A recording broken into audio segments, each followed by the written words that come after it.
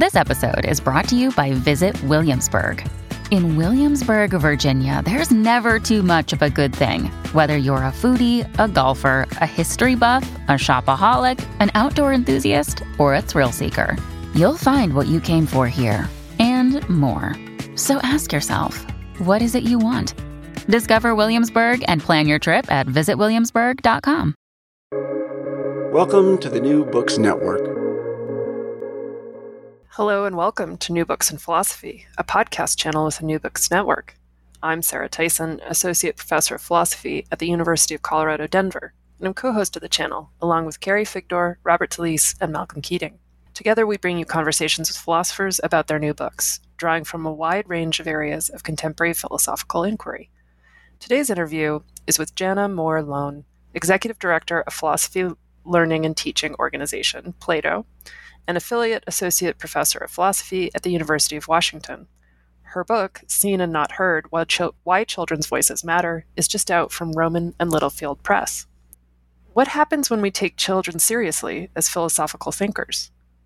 What if we try to hear them about topics such as climate change, solitude, and the meaning of friendship? In Seen and Not Heard, Why Children's Voices Matter, Lone engages with the voices of many children in philosophical conversation to learn not only what they think, but also what hearing children can make possible for our shared world. Jana Moore Lone, welcome to New Books in Philosophy. Thanks for having me. Well, let's start with talking a little bit about your background in philosophy and your interests and how you came to write a book about children's philosophical voices. So I came to philosophy. I was an undergraduate major in philosophy, and then I ended up going to law school and was a lawyer for quite a few years. And as a lawyer, I worked a lot with families, and particularly with children. And I could see as my practice grew how ultimately, in many ways, disempowering the law was for children. Their voices just were really not heard in the legal arena. And at the same time, I was working on my master's in philosophy because I loved philosophy and I didn't want to let go of it. And so I finished my master's and I was pregnant with my first child. And I decided to keep going and let go of my practice, in part because I'd really started to get interested in education as a way to provide children with kind of the tools they needed to navigate for themselves some of the circumstances of their lives, which I was seeing was very challenging for them to be able to do within the confines of the law. And as I was working on my PhD, my oldest son, I had a second child, and then my oldest son turned 4 and started to ask these questions that I recognized as philosophical. Why is there hatred in the world? Where do numbers come from? And I got really interested in thinking about philosophy as a potential way to work with children in the way that I had been considering. And so I started doing a little pre-K philosophy group with his preschool class. And I found that these children were just reliably interested in talking to me about questions like what is bravery or what makes someone a friend, etc. And I began to think that philosophy could provide a kind of a unique experience for children in that the questions we were considering together don't have final settled answers in the way that so many, if not most, of the questions that students consider in school do. And so that allows for a kind of playfulness with ideas, a kind of ability to think for yourself about how you see the world and why, that I thought could be unique to philosophy. So I started what was then the Center for Philosophy for Children and is now the Philosophy Learning and Teaching Organization, which has a relationship with the University of Washington. And I've been doing this now for 25 years. And I wrote a book in 2012, primarily for parents and grandparents and other adults interested in having these kinds of conversations with children. And since then, I've just been thinking a lot about the ways in which children continue to be discounted as knowers, and all the ways that I have learned from children over the years, the ways their ideas and questions and thoughts have changed my own philosophical thinking and orientation. And so that's what led to the idea for the book. Yeah, and you record that so well in the book, the way talking with children shapes. Oh, and there's another friend in the background. It shapes your thinking, the way you become impacted by these conversations with children. But you start out, and it makes some sense coming from the law, where you're seeing what's happening to children in these spaces that seem supremely not designed for them. But you start out by talking about how children are not heard. And so will you talk about why you think children aren't taken seriously as makers of meaning, and what you think we lose by not hearing children? Yeah. So I think that as I was starting to think about this book, I really began to look at the ways that our understanding of children and our appreciation for children has changed in a lot of ways, particularly in the last, I'd say, 50 years. There's a growing appreciation for child-centered spaces and for schools being more child-centered, et cetera. But at the same time, I would also frequently see adults recount something a child had said that was particularly provocative or deep by describing it as adorable, how cute they are, or amusing. And I would watch the way in which adults frequently, even well-meaning adults, just kind of dismiss children's larger questions or ideas because of their age. So even though we kind of love youthfulness, we still demean children. And I think there's lots of reasons for that. Ageism is a huge part of that. There's a significant amount of remaining ageism in our culture, and it plays out in all kinds of different ways depending on your age. But for children, I think we just assume that because they have less life experience, that their perspectives are less important. And there's a kind of an epistemic injustice that gets directed at children, where our unexamined assumptions about them lead us just to fail to see them as knowers and as worthy of being heard. And it's been interesting to me that with all the work that's been done on epistemic justice and injustice in philosophy, there's actually been very little done about its relationship to children, and only in the last few years has that work started to grow.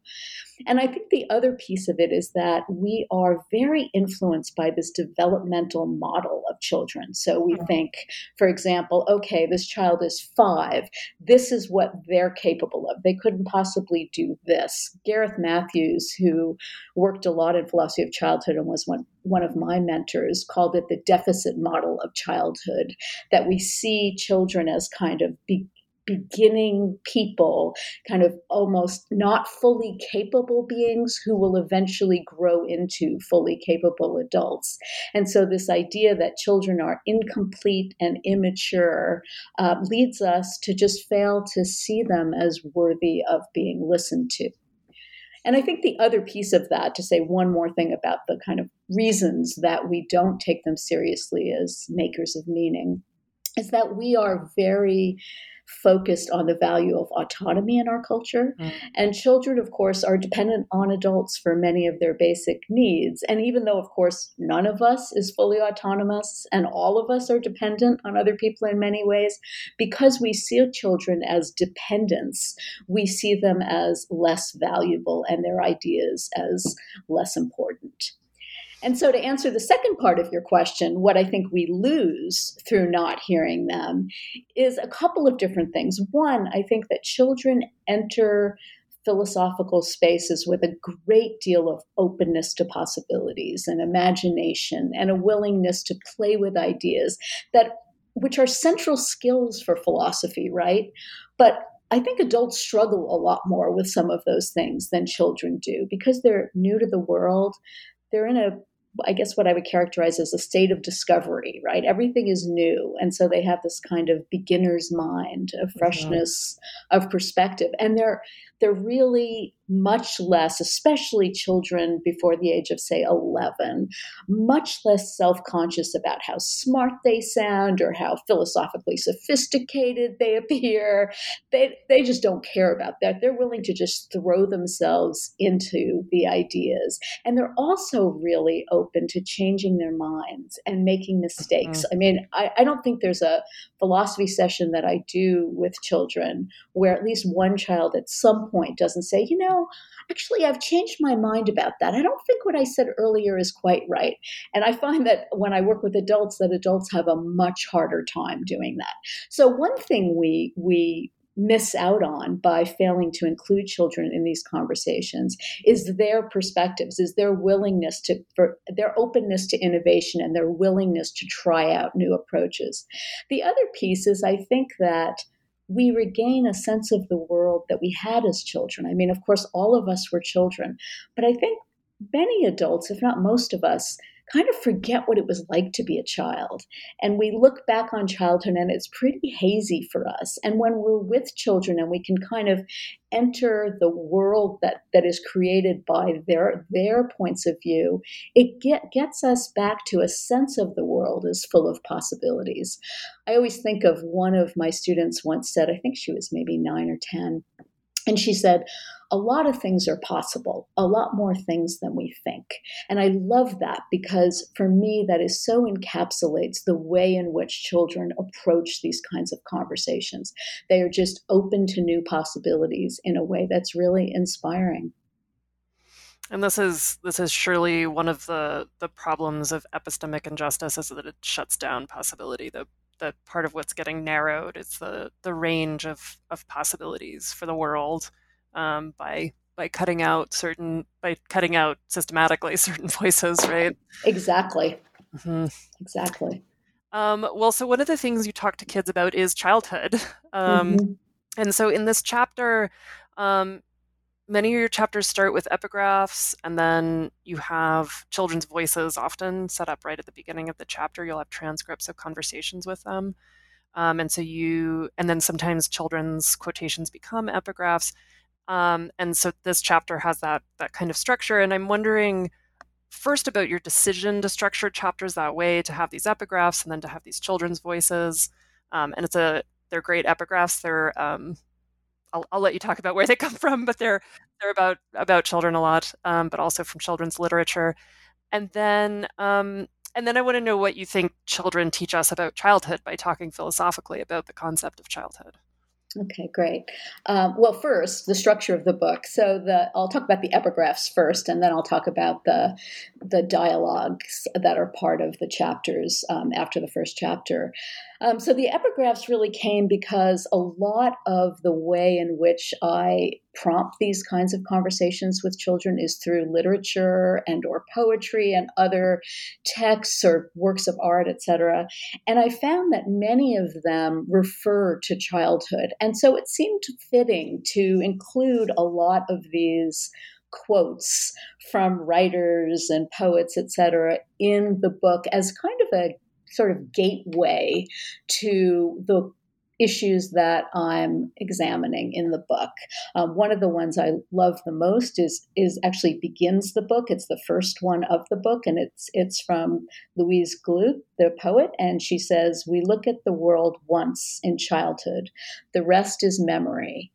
And I love that because I think that there is a way in which how the world appears to us as children forms us more deeply in the sense of how we then grow to see the world as through the rest of our lives than any other period in our lives. And then when I set out to write this book, I knew what I wanted to do conceptually. I knew that I wanted to showcase the ways in which I'd learned from children. I knew that I wanted to touch on some of the primary topics that come up in my conversations with children, like childhood, like death, like happiness, etc. But I wasn't I was struggling with how exactly to do this. And so I started going back and reading through. I have lots of transcripts and recordings and notes from all these sessions that I've done with children over the years. And it was like their voices sort of led the way for how the book needed to be structured. And so then I realized that the way in which these topics really needed to start was through what the children had had to say.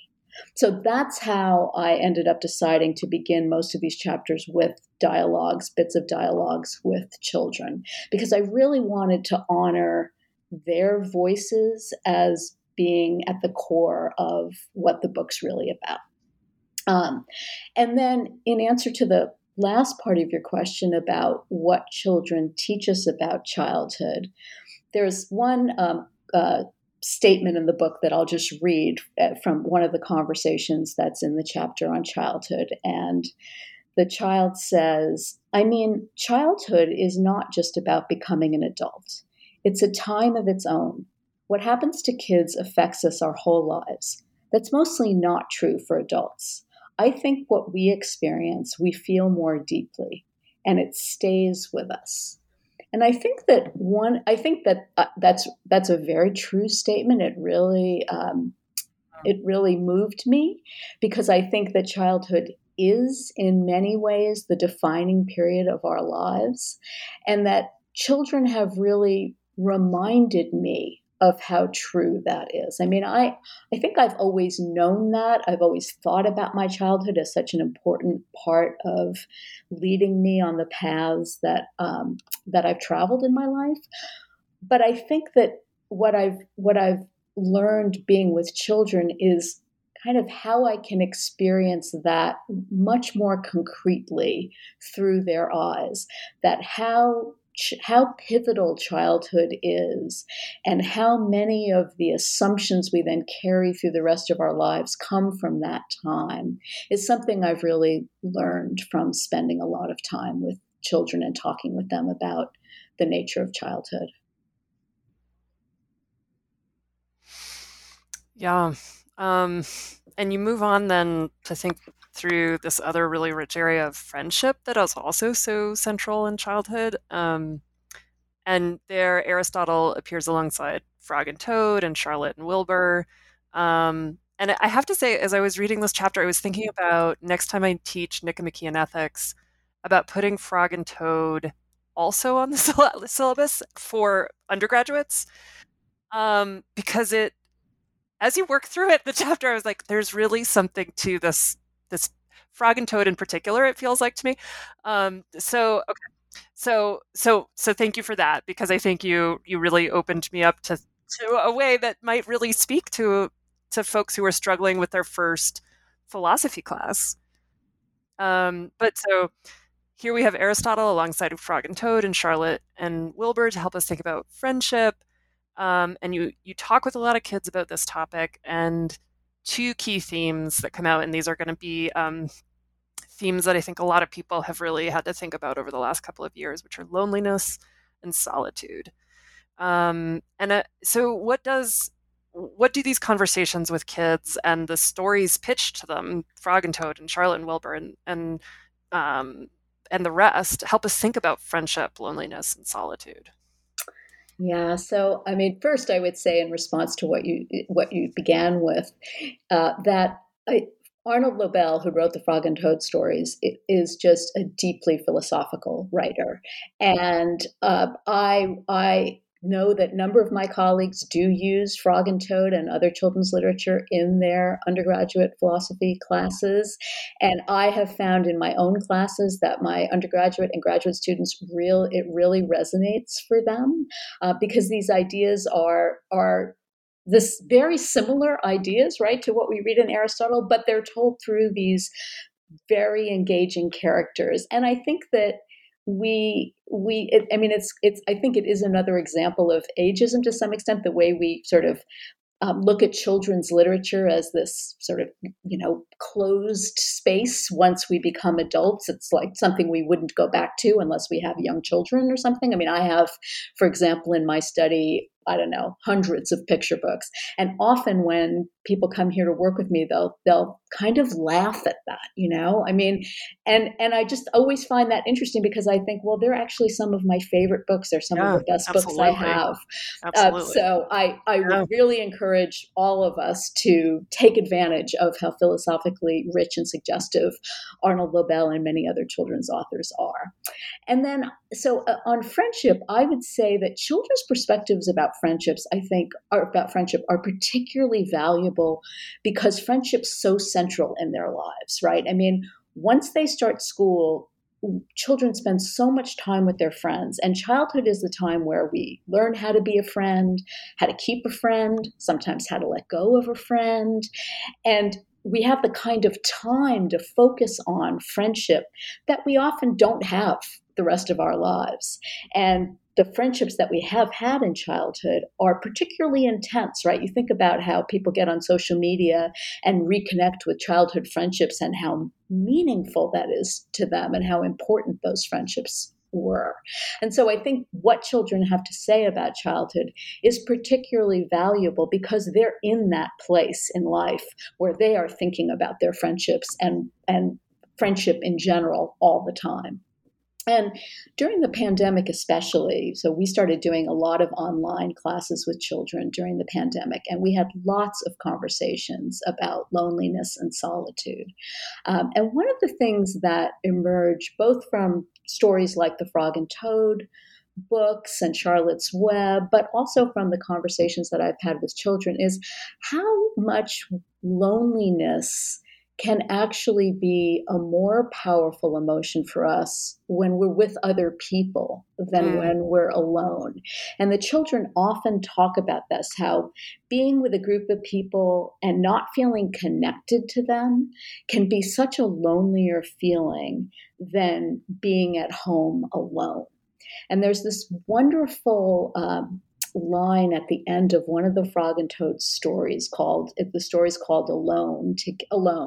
And at the end of the story, Arnold Lobel describes Frog and Toad as spending the rest of the day alone together. And so I've talked with children many times about what does that mean, alone together? It's sort of a really interesting way to describe them spending the rest of the day together. And during the pandemic, you heard this phrase a lot, right? Alone together. It was kind of a slogan, meaning we're all like in this together, even though we're all at home alone. And then psychologist Sherry Turkle talks about alone together. And by that, what she means is we're actually together, we're in the same space together, but we're really alone because we're always focused on our devices, and that is separating us from other people. So we're together, but we're alone. But in the Frog and Toad story, alone together is neither of those things. Frog and Toad are together, they're physically in the same place, and they're not disconnected at all from one another. And so what I've thought about through these conversations I've had with children, what has kind of emerged from me is what that means is that they're alone together in the sense that they're so comfortable with each other that they're able to be together and behave exactly as they would if they were alone. So just completely be themselves. I think Virginia Woolf described it as, quote, myself being myself, right? They're able to do that with someone else. And that maybe that's what a true friendship is about. Children often talk about how a real friend is someone you can be yourself with. And we've had lots of conversations about what that means, what it means to be able to be yourself with someone else in the way you can be when you're alone. The other thing that these conversations have led me to think about, and that the Frog and Toad books in particular have led me to think about, is the importance of solitude. Children will often talk about wanting to be alone and the importance of being alone and how they understand in the story why Frog wants to be alone, even though Toad doesn't understand why Frog wants to spend the day alone. And the children will articulate how often they feel as if their desire to be alone isn't always easily understood. And I think, when children say they want to be alone, I'm not sure that often adults appreciate the importance of solitude and the importance of having time to think your own thoughts. That's one way one child once described it to me. Because I think that we want to we want to make sure children's lives are full of important things, and we want to make sure they're not feeling sad, etc. But that actually having this time to be alone is so important. And I one of the things I've thought a lot about listening to them is how adults often don't model that. Right? We're not very comfortable with solitude. I mean, I, for example, I love to go out to dinner by myself, but I'll often notice that when I do that, there'll be people, are you okay? Like, can we get you anything? Would you like to come join us? Like, no, actually, I'm good. So I think there's a discomfort with that, which I think is really unfortunate, because personally, I think solitude is such an important part of being able to actually be connected to other people. Yeah. And for generating ideas, right? Like, things come to you out of boredom, or out of not having anything in particular that you're attending to. Yeah. Exactly. Yeah. And that's I'll just say, as a parent, a hard one, because there's this there's a pressure to always be adding value to your child, and so to just leave them alone to do nothing is there's not a lot of encouragement for that. So yeah. It's interesting just to say, one of the things a couple of children said to me when we were meeting online during the pandemic was that one of the things they appreciated about that time, even though there were a lot of things about it that were really hard, and this was when the schools were completely closed and so they were home, was that they felt like they had so much more time to themselves, that they weren't constantly running to one class or activity or another after school, and that it really made them realize how stressful life was for them often. So that was illuminating. Yeah, no, and insightful on their part. Mm-hmm. Well, so then, and this is related to friendship in some way, the Political Voices chapter, there's a lot happens, I think, in this chapter, and the thing that really stuck out to me was how the children handled the proposal from Josiah. So this is in a conversation about race, and it really stuck out to me, because there was a way in which the kids let Josiah be Josiah and have his idea, but they also express their disagreement. And it's just really powerful. So will you talk through what his proposal was and how they handle his proposal? Sure. Yeah. So it was quite a powerful moment. This was in a discussion about the civil rights movement, and Josiah, and this was in a class that is very diverse. And the children were talking about how racism and segregation are still prevalent, even though segregation isn't legal anymore. And so Josiah says, and these were, as I recall, these were like 9-year-old children. And so Josiah says, I have an idea. I know what we need to do to solve this problem. And he gets up, and there's a map of the world on the classroom wall. And he points to the map and he says, okay, what we should do is we should divide the world right down the middle. And white people should live on one side of the world, and black people should live on the other. And there was a kind of stunned silence that met this suggestion, including, I think, from me and from the classroom teacher, who looked at me and I looked at her, kind of like, okay, what do we do here? But my instincts are always to trust the children and to take it where they want to go, as long as it's manageable. And so I sort of continued on and said, well, that's quite a dramatic idea. What do you all think? And what was really beautiful about this, even though it was not comfortable, was that the children took the idea seriously. I mean, you could see that many of them had very strong reactions to this. Many of them thought it was a terrible idea, but they had a lot of respect for Josiah, and for just sort of, we talked a lot in philosophy about how we take ideas seriously if someone can give good reasons for them, even if they seem outlandish, and we try and come up with reasoned reactions to them. So it's not just that's a terrible idea, it's why is that a terrible idea? And the children sort of played this out in a really thoughtful, respectful way that was just extremely inspiring. So basically, they looked at the kind of concrete problems with this, like you'd have to move people from one side of the world to the other. What if you have friends who are of a different race? What happens? And as I recall, one child asked that, and Josiah said something like, well, that would be too bad, but that would be one of the costs of this. I mean, that's just how it's going to have to be. And other children said, well, wait a minute, I have a Black mom and a white dad. What would happen? Like, what would we do? And how would that actually work? And then one of the children said, actually, what will end racism isn't separation. Look what happened with segregation. I know what will solve this eventually. Families and friendships are what will end racism. And it was just what really struck me was how they were calmly able to work their way through what could have been seen as a very inflammatory suggestion. And it made me think a little bit about some of the, news shows where people are constantly just screaming at each other, often voicing very inflammatory ideas in order to get a reaction, and then getting that reaction. And of course, I don't think Josiah was doing this for the reaction. I think he was honestly trying to think of a way that we could end racism. But then the children took it equally seriously. And even though ultimately concluded this was not a very good idea, they were able to do it respectfully rather than, and without characterizing Josiah negatively at all. They were critical of the idea, but they weren't critical of him personally.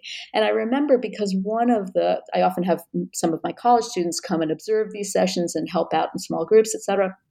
And one of them at the end of it came up to me and said, I don't think I've ever witnessed a more open and honest conversation about racism. And I wish, we adults could talk to each other like that.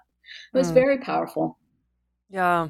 Yeah. And I think it gets at this quality that children have of, like, kids will accept people doing themselves in this way that is, it's a profound form of attention to the world. I mean, you talked about this earlier, that because it's a little bit about not knowing the rules, but even kids who have learned some of the rules know there are exceptions, and so they're interested to see how the exceptions work out. I think, there's something about that. It's I guess an open-heartedness, but it's without a lot of intention, I guess, sometimes, but it's really powerful and leads them into some amazing conversations, I think, and relationships. Yeah, they're so honestly interested in what each other think. I think that's the thing that really impresses me, which, it's really, they can be real role models around that. Yeah. And they can really just like kind of wrap together for a while about things and let it, spit out totally.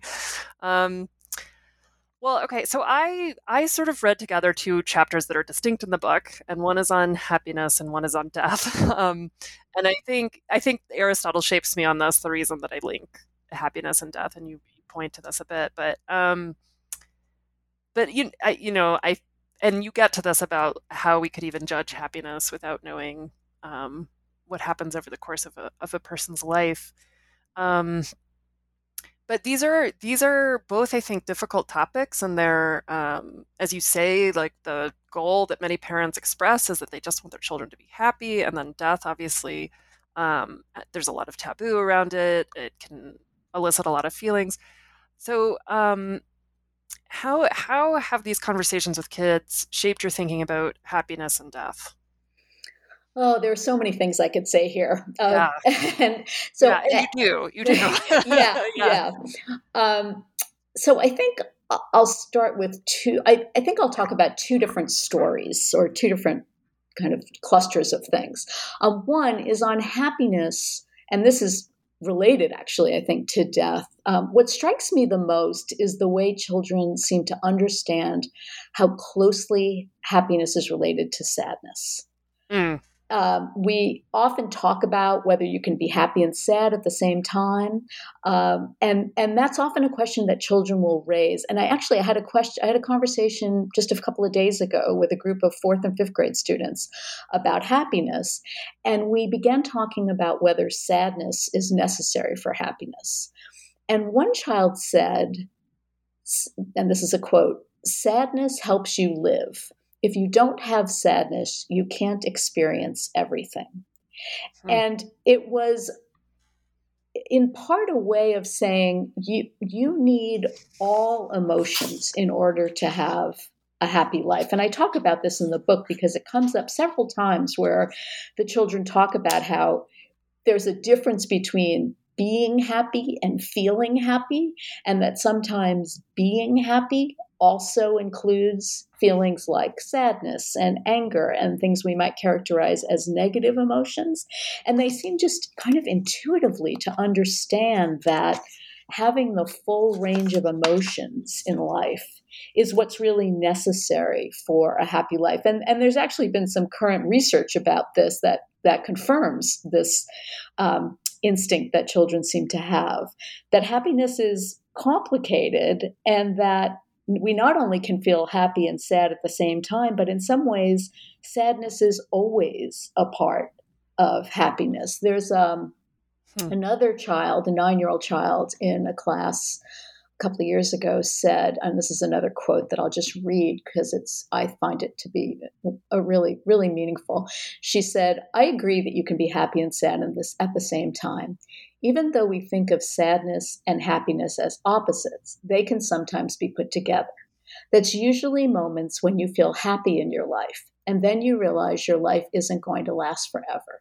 It will maybe last a long time. I'm only 9 years old, and I have my whole life ahead of me. But still, I want to stay in life, and I know I can't." So she had this sense that, which I totally related to it, where when you're most joyful, some of the most joyful moments in your life, so the birth of a child, say, and you realize you're sort of deeply aware of your mortality in a way that brings a tinge of like bitter sweetness, I guess I would say, into the experience of enormous happiness. And maybe it's that the more deeply we experience joy, the more pronounced is our sense of how fragile life is. Mm-hmm. And I think, I think Ava really, this young child who said this, really captured that well. And it's a kind of similar conversations that I've had with children about death, where they have talked about how much being mortal is key, how much of that experience of living a mortal life is a key to living a fulfilling life. And that we'll often talk about immortality. Would you live forever if you could? And those conversations typically lead to students, although they might initially say, yeah, I'd want to live forever. Well, as they think it through, they start to think about the pitfalls of that and whether living an immortal life could ever be the same as living a mortal life. In other words, we think, okay, if I were immortal, it would be just as I am now, only it would last forever.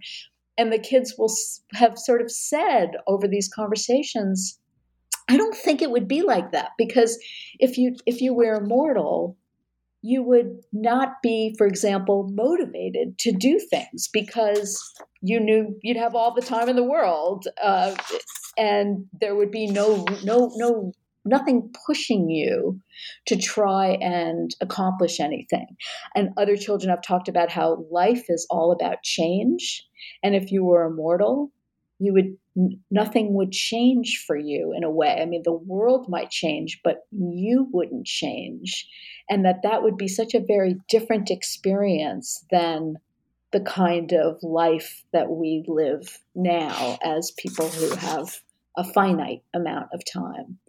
One of the things that's been really instructive for me about death and children is how much questions about death almost always come up when in conversations with children. They are very tied into the idea that one day they're going to die. They think about it a lot. They want to talk about it in ways that adults generally don't, generally try to avoid. And I think that children get the message that many adults are not interested in talking about this conversation and talking about death, are very uncomfortable. And I think often adults approach it as if, well, we don't know what to tell them. We don't have any answers for the children. But my experience is the children understand that. They're not necessarily looking for answers. They're looking for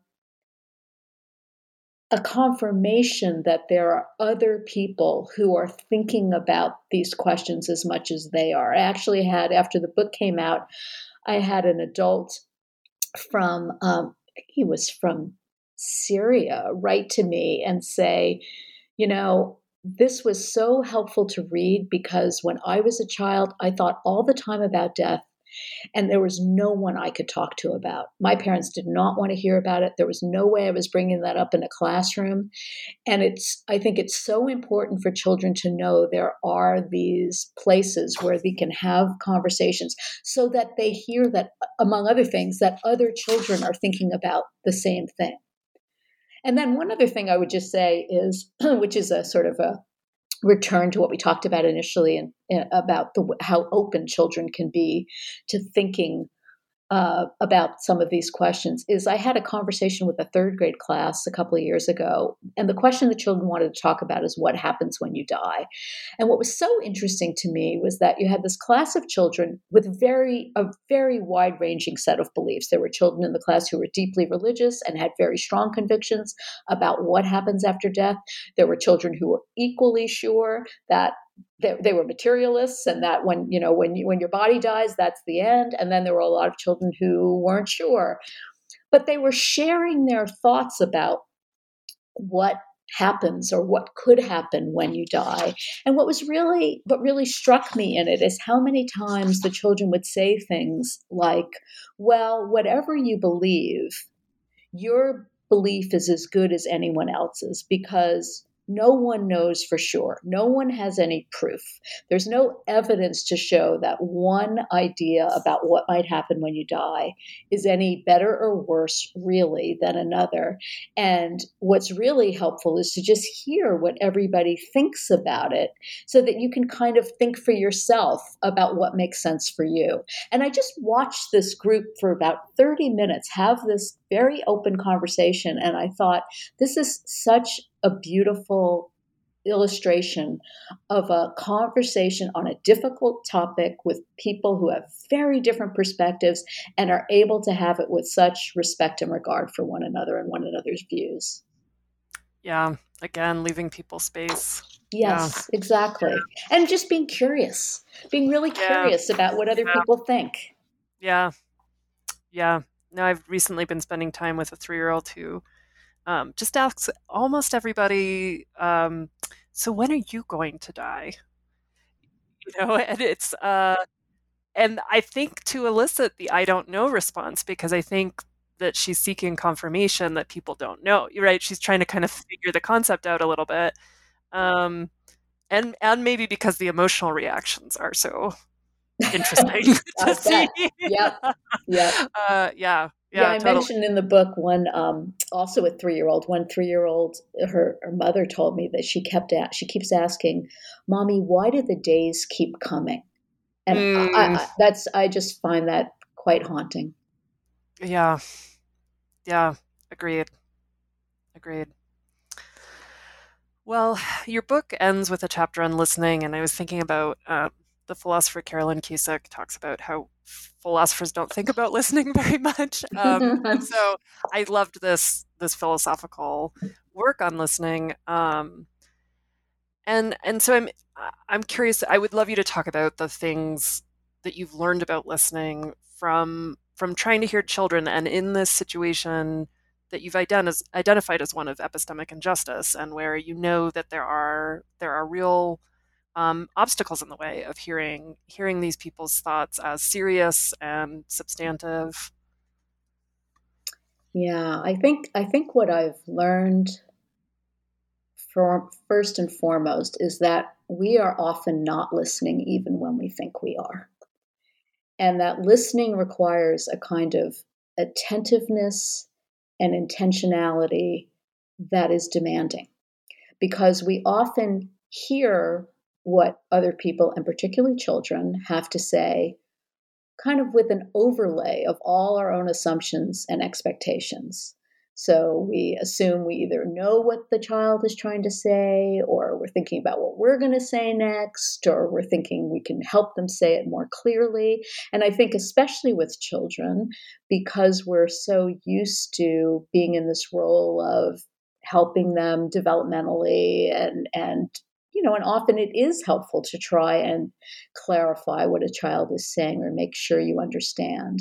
But sometimes it can really get in the way. And I've found, even though I've worked on this for a long time, that sometimes I jump in too quickly with a clarifying question or saying, oh, okay, I think what you're saying is, only to realize that probably isn't what the child was saying, but I shut it down because children's reaction to that, often because they're so used to adults being the authorities, is to say, yeah, that's what I meant, even if it really isn't what they meant. Or they just stop talking, or they say, yeah, that's fine, or whatever. It's just, and it's not to say that sometimes that isn't helpful, but it's really delicate. And it really, as I say, requires a kind of intentionality and attentiveness so that you're really in it with the child and you're not trying to speed it along to get the conversation moving. You're really trying to understand.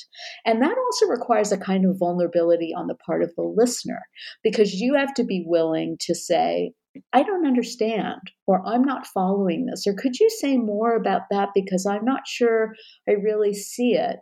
And that can be challenging for us to be able to admit that we're not following something, or we don't understand something.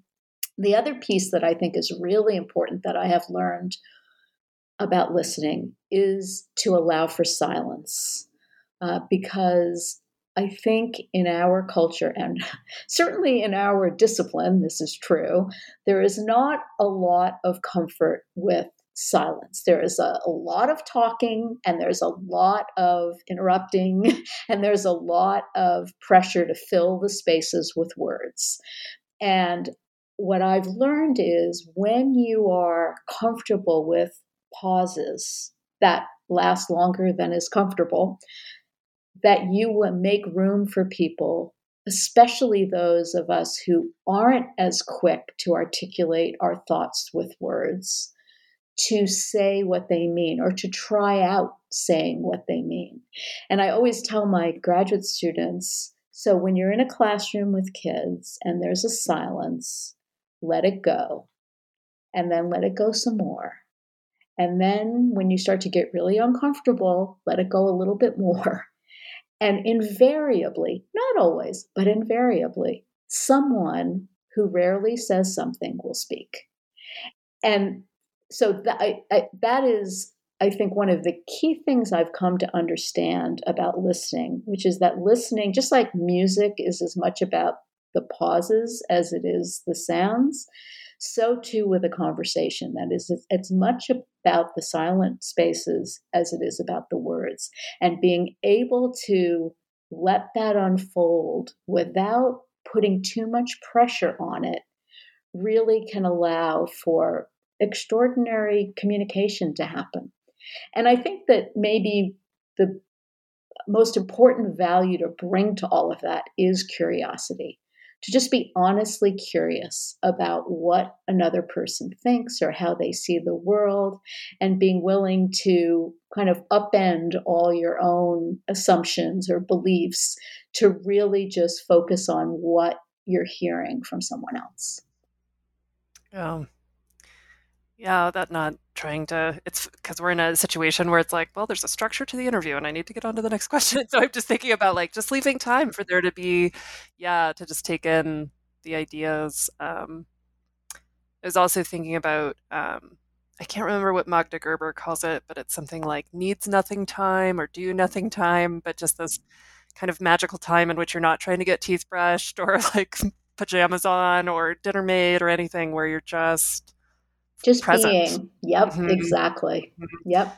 And it's such a gift. Yeah. Yeah. And I think, especially in a classroom where, as you just described, I mean, you have, say, 50 minutes for the philosophy session. And so you want to make sure that there's a lot that happens. But I think, not putting too much pressure on it and letting things unfold can really create an environment that has way more richness and goes way further than putting that kind of pressure on you know brief time period.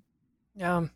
Yeah. Well, it's deeply philosophical, right? Just to Yes. see where wisdom leads you, right? Yeah, and I always say to the child, I mean, philosophy takes time. It's It it, yeah, indeed. yeah, Indeed. That and but we don't structure it pedagogically that way, so we're not often exactly. modeling that, or there's a lot Exactly. of pressures not to model that. Yeah. Yeah. Well, and so what are you working on now? Well, I'm actually I'm in the very early stages of thinking about another book about the relationship between childhood and the elder stage of life. Mm, Um, and I started thinking about it because I've been thinking about the way in which attentiveness to the reality of death seems strongest at the beginning and at the end of life. And that led me to just think more about the similarities and the differences in the experiences of people in these phases of life. So, for example, I think both children and elders feel often on the outside, right? They've become a little bit or are a little bit on the periphery of the what's going on in the society that's generally run by people who are kind of in the middle of life, however we define that. mhm. Um, and there's also a dependence on others, which is increasingly so for many older people and decreasingly so for children. But but dependency is a factor of those periods of life in a way that is less true in the other parts of one's life.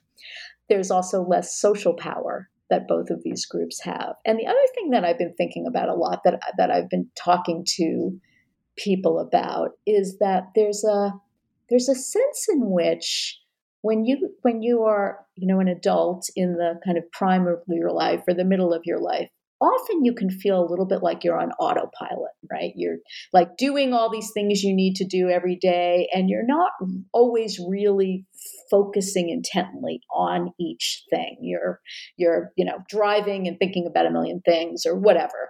And I think at the beginning of life and at the end of life, you're really not on autopilot very much.